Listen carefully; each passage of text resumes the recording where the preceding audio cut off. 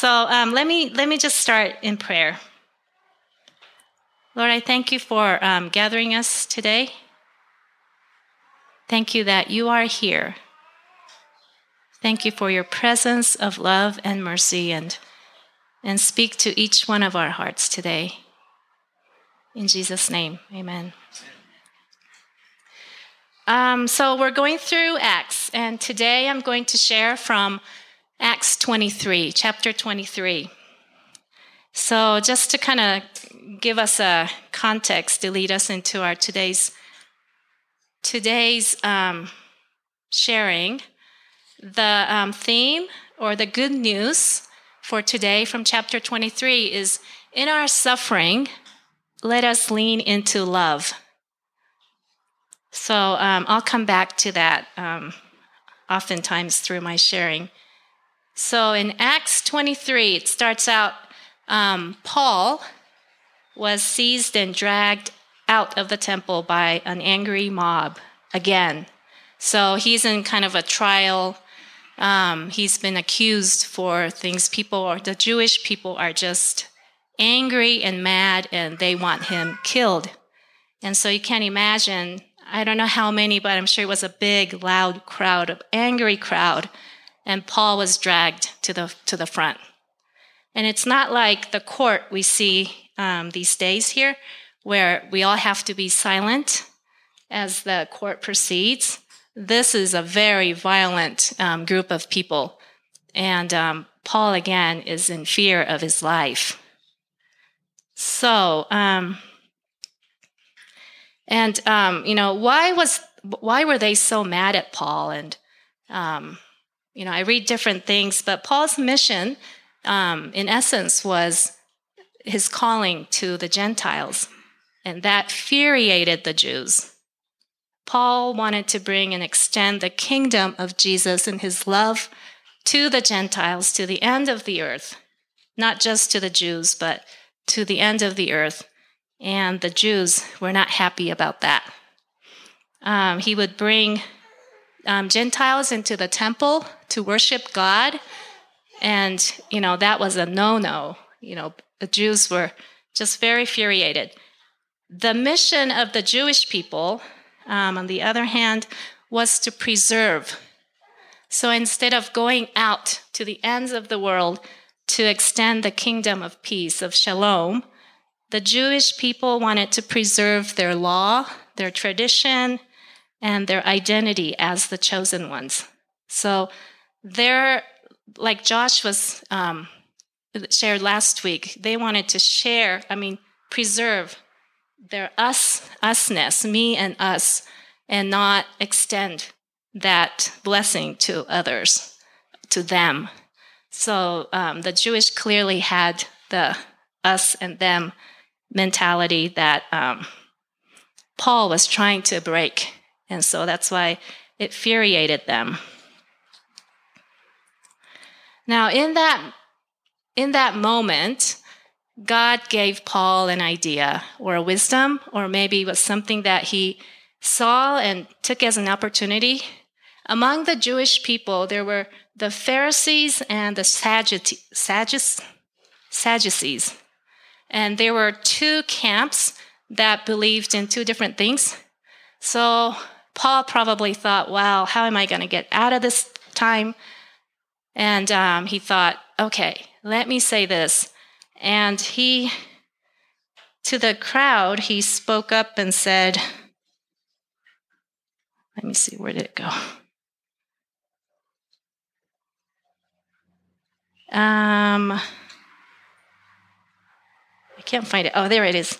My brothers, I am a Pharisee, descendant from Pharisees. He's a son of a Pharisee.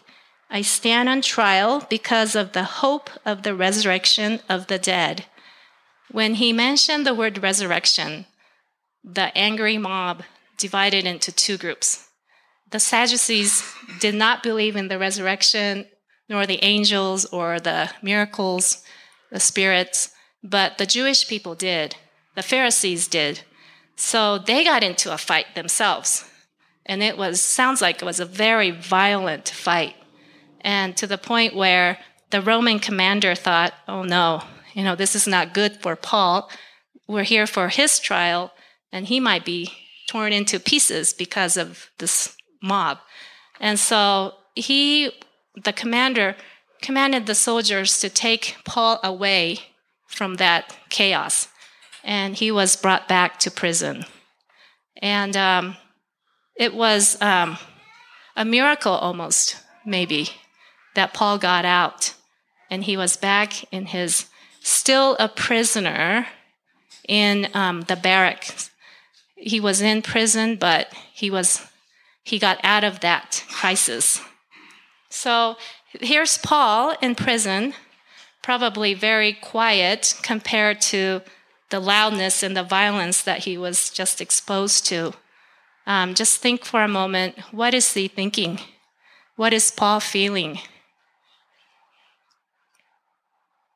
Any ideas?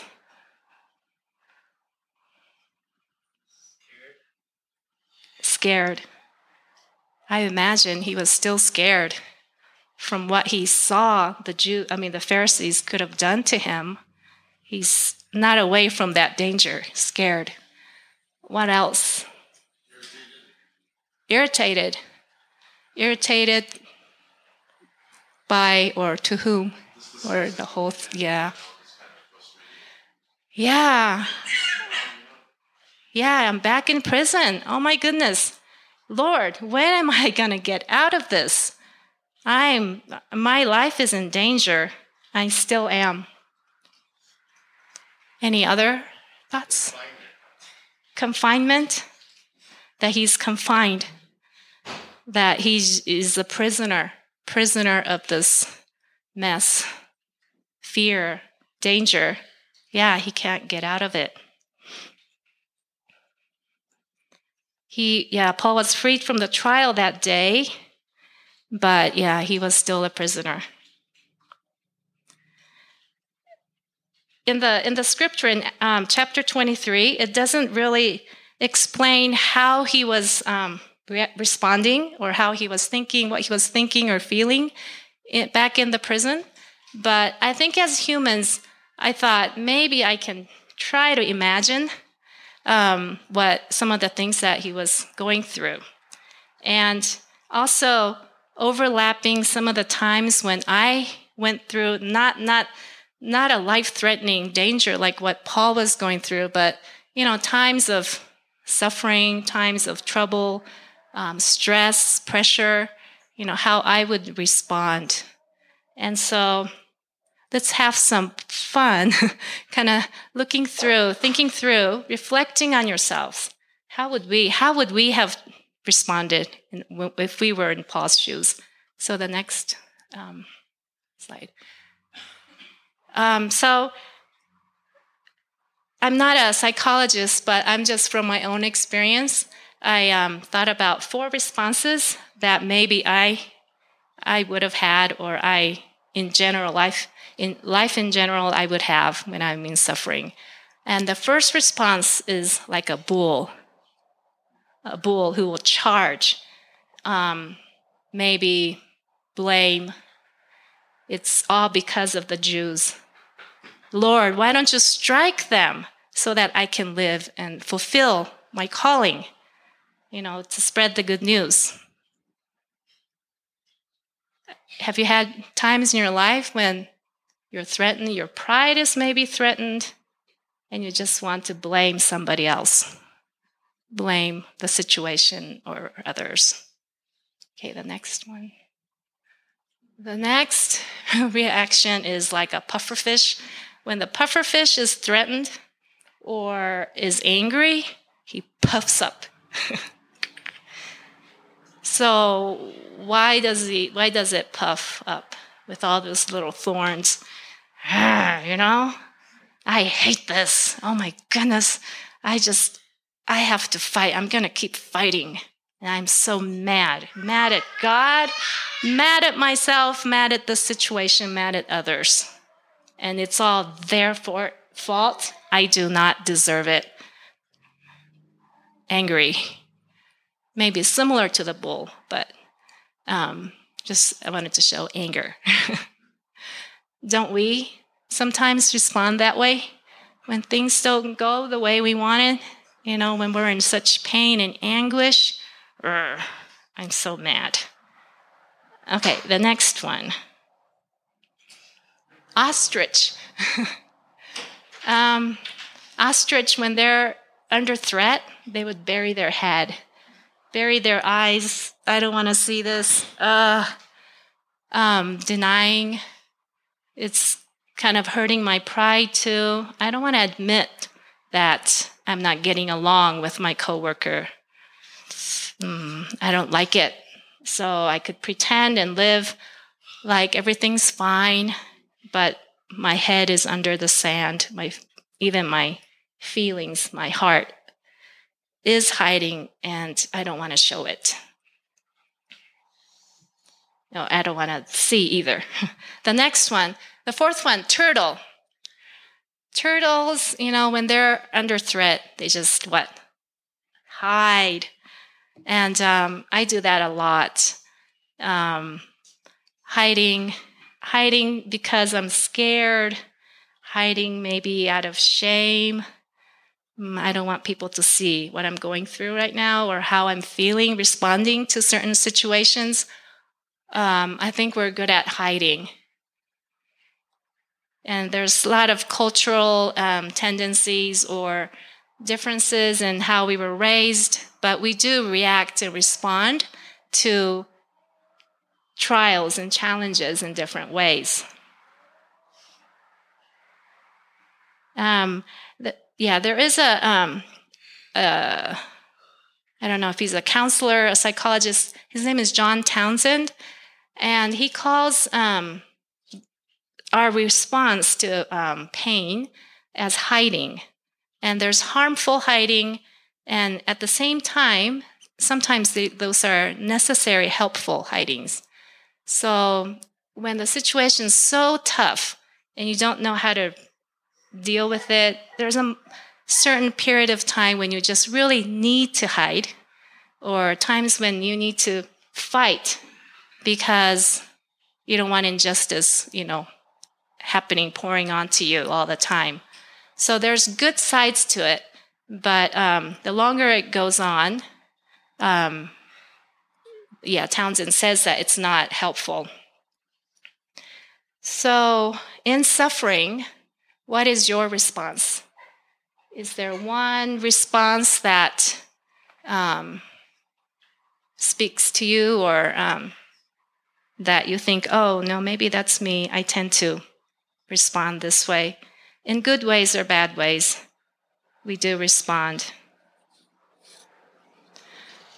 I wanted to ask a question. So what, in those 4 different ways of responding to suffering, if there's one common denominator or one common thing, what do you think that is? Or what are some common things about those responses? Isolation. Fear. A lot of fear. And you don't know. Self-protection. Preservation. Yes. And we do need that. We need to protect ourselves. We need to preserve ourselves. But in the long run, yes, we're isolating ourselves. Yeah, the common factor that you can see is just pushing people away as we hide, as we blame, as we blow up in anger. We do tend to exclude other people in the process of dealing with our challenges.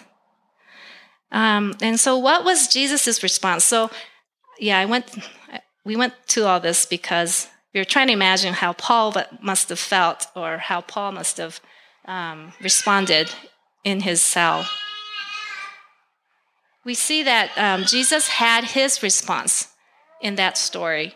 We see in verse 11, the following night the Lord stood near Paul and said, "Take courage, as you have testified about me in Jerusalem, you must also testify in Rome."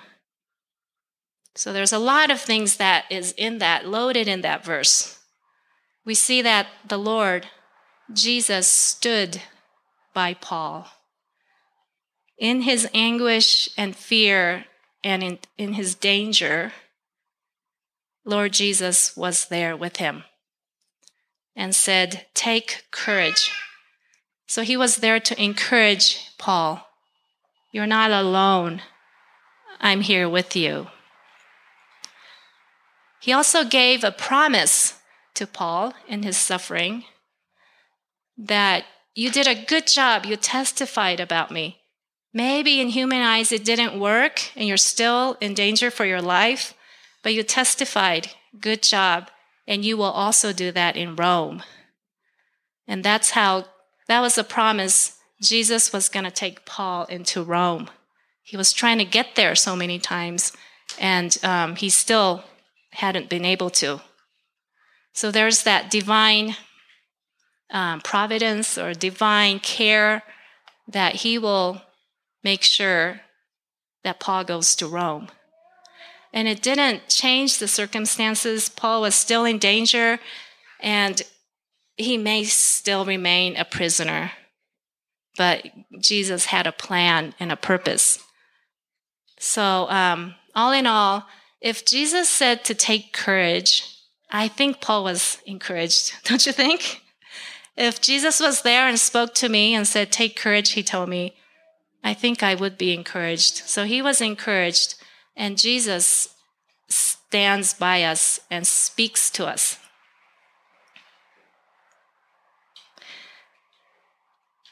So that was Jesus' response. "Paul, I understand, but I am here." Can we see the next? So I want to pause, maybe spend about 3 minutes looking at the picture of Jesus and how he responded to people in crisis. If you can't see too well, you could walk toward the screen to see the images. If you don't understand what each picture is, you could ask a friend or a family member. But let's spend about 3 minutes and ask Jesus to show you that he is there and how he responded to these people. In your suffering, challenges, and troubles, was Jesus with you? Is he with you?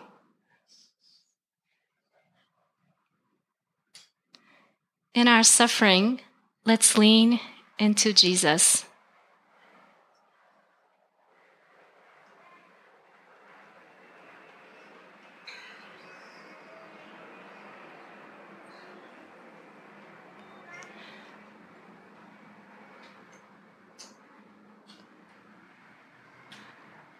I had a roommate in my 20s, early 20s, as my first roommate at school.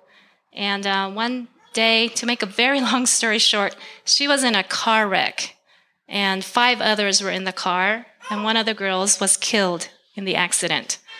You know, the anguish, the guilt, the pressure she was under.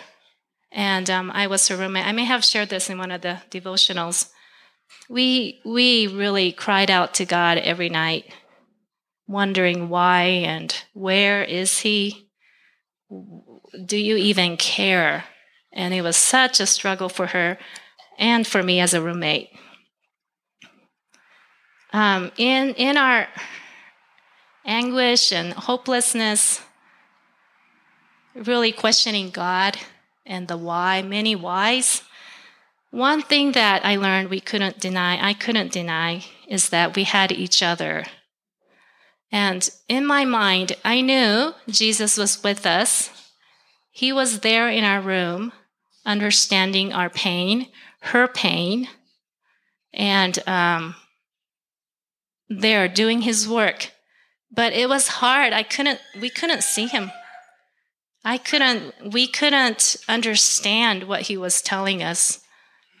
And it's hard sometimes to know. We see that Jesus cares and loves, but in our real day-to-day life, in our mess, it's hard to know where he is. But it's interesting how when he could just wipe out all our tears and our suffering and our sorrow and rebuild his kingdom at a snap of, I don't have a good snap, but he could do that, right? But he doesn't. And he entrusts his work with us, his mission with us to build his kingdom, to extend his kingdom. And it's taking thousands of years, maybe longer. But he still trusts us to care for one another and to spread his goodness, his mercy, his peace. Can we, in our suffering, in our trials, lean onto our friend? Is there a listening friend who cares enough to listen to you, your heart's cry? Is there somebody you know who needs your love, your shoulders to cry on? Thankful for kingdom friends and our spiritual family. Okay, what's next?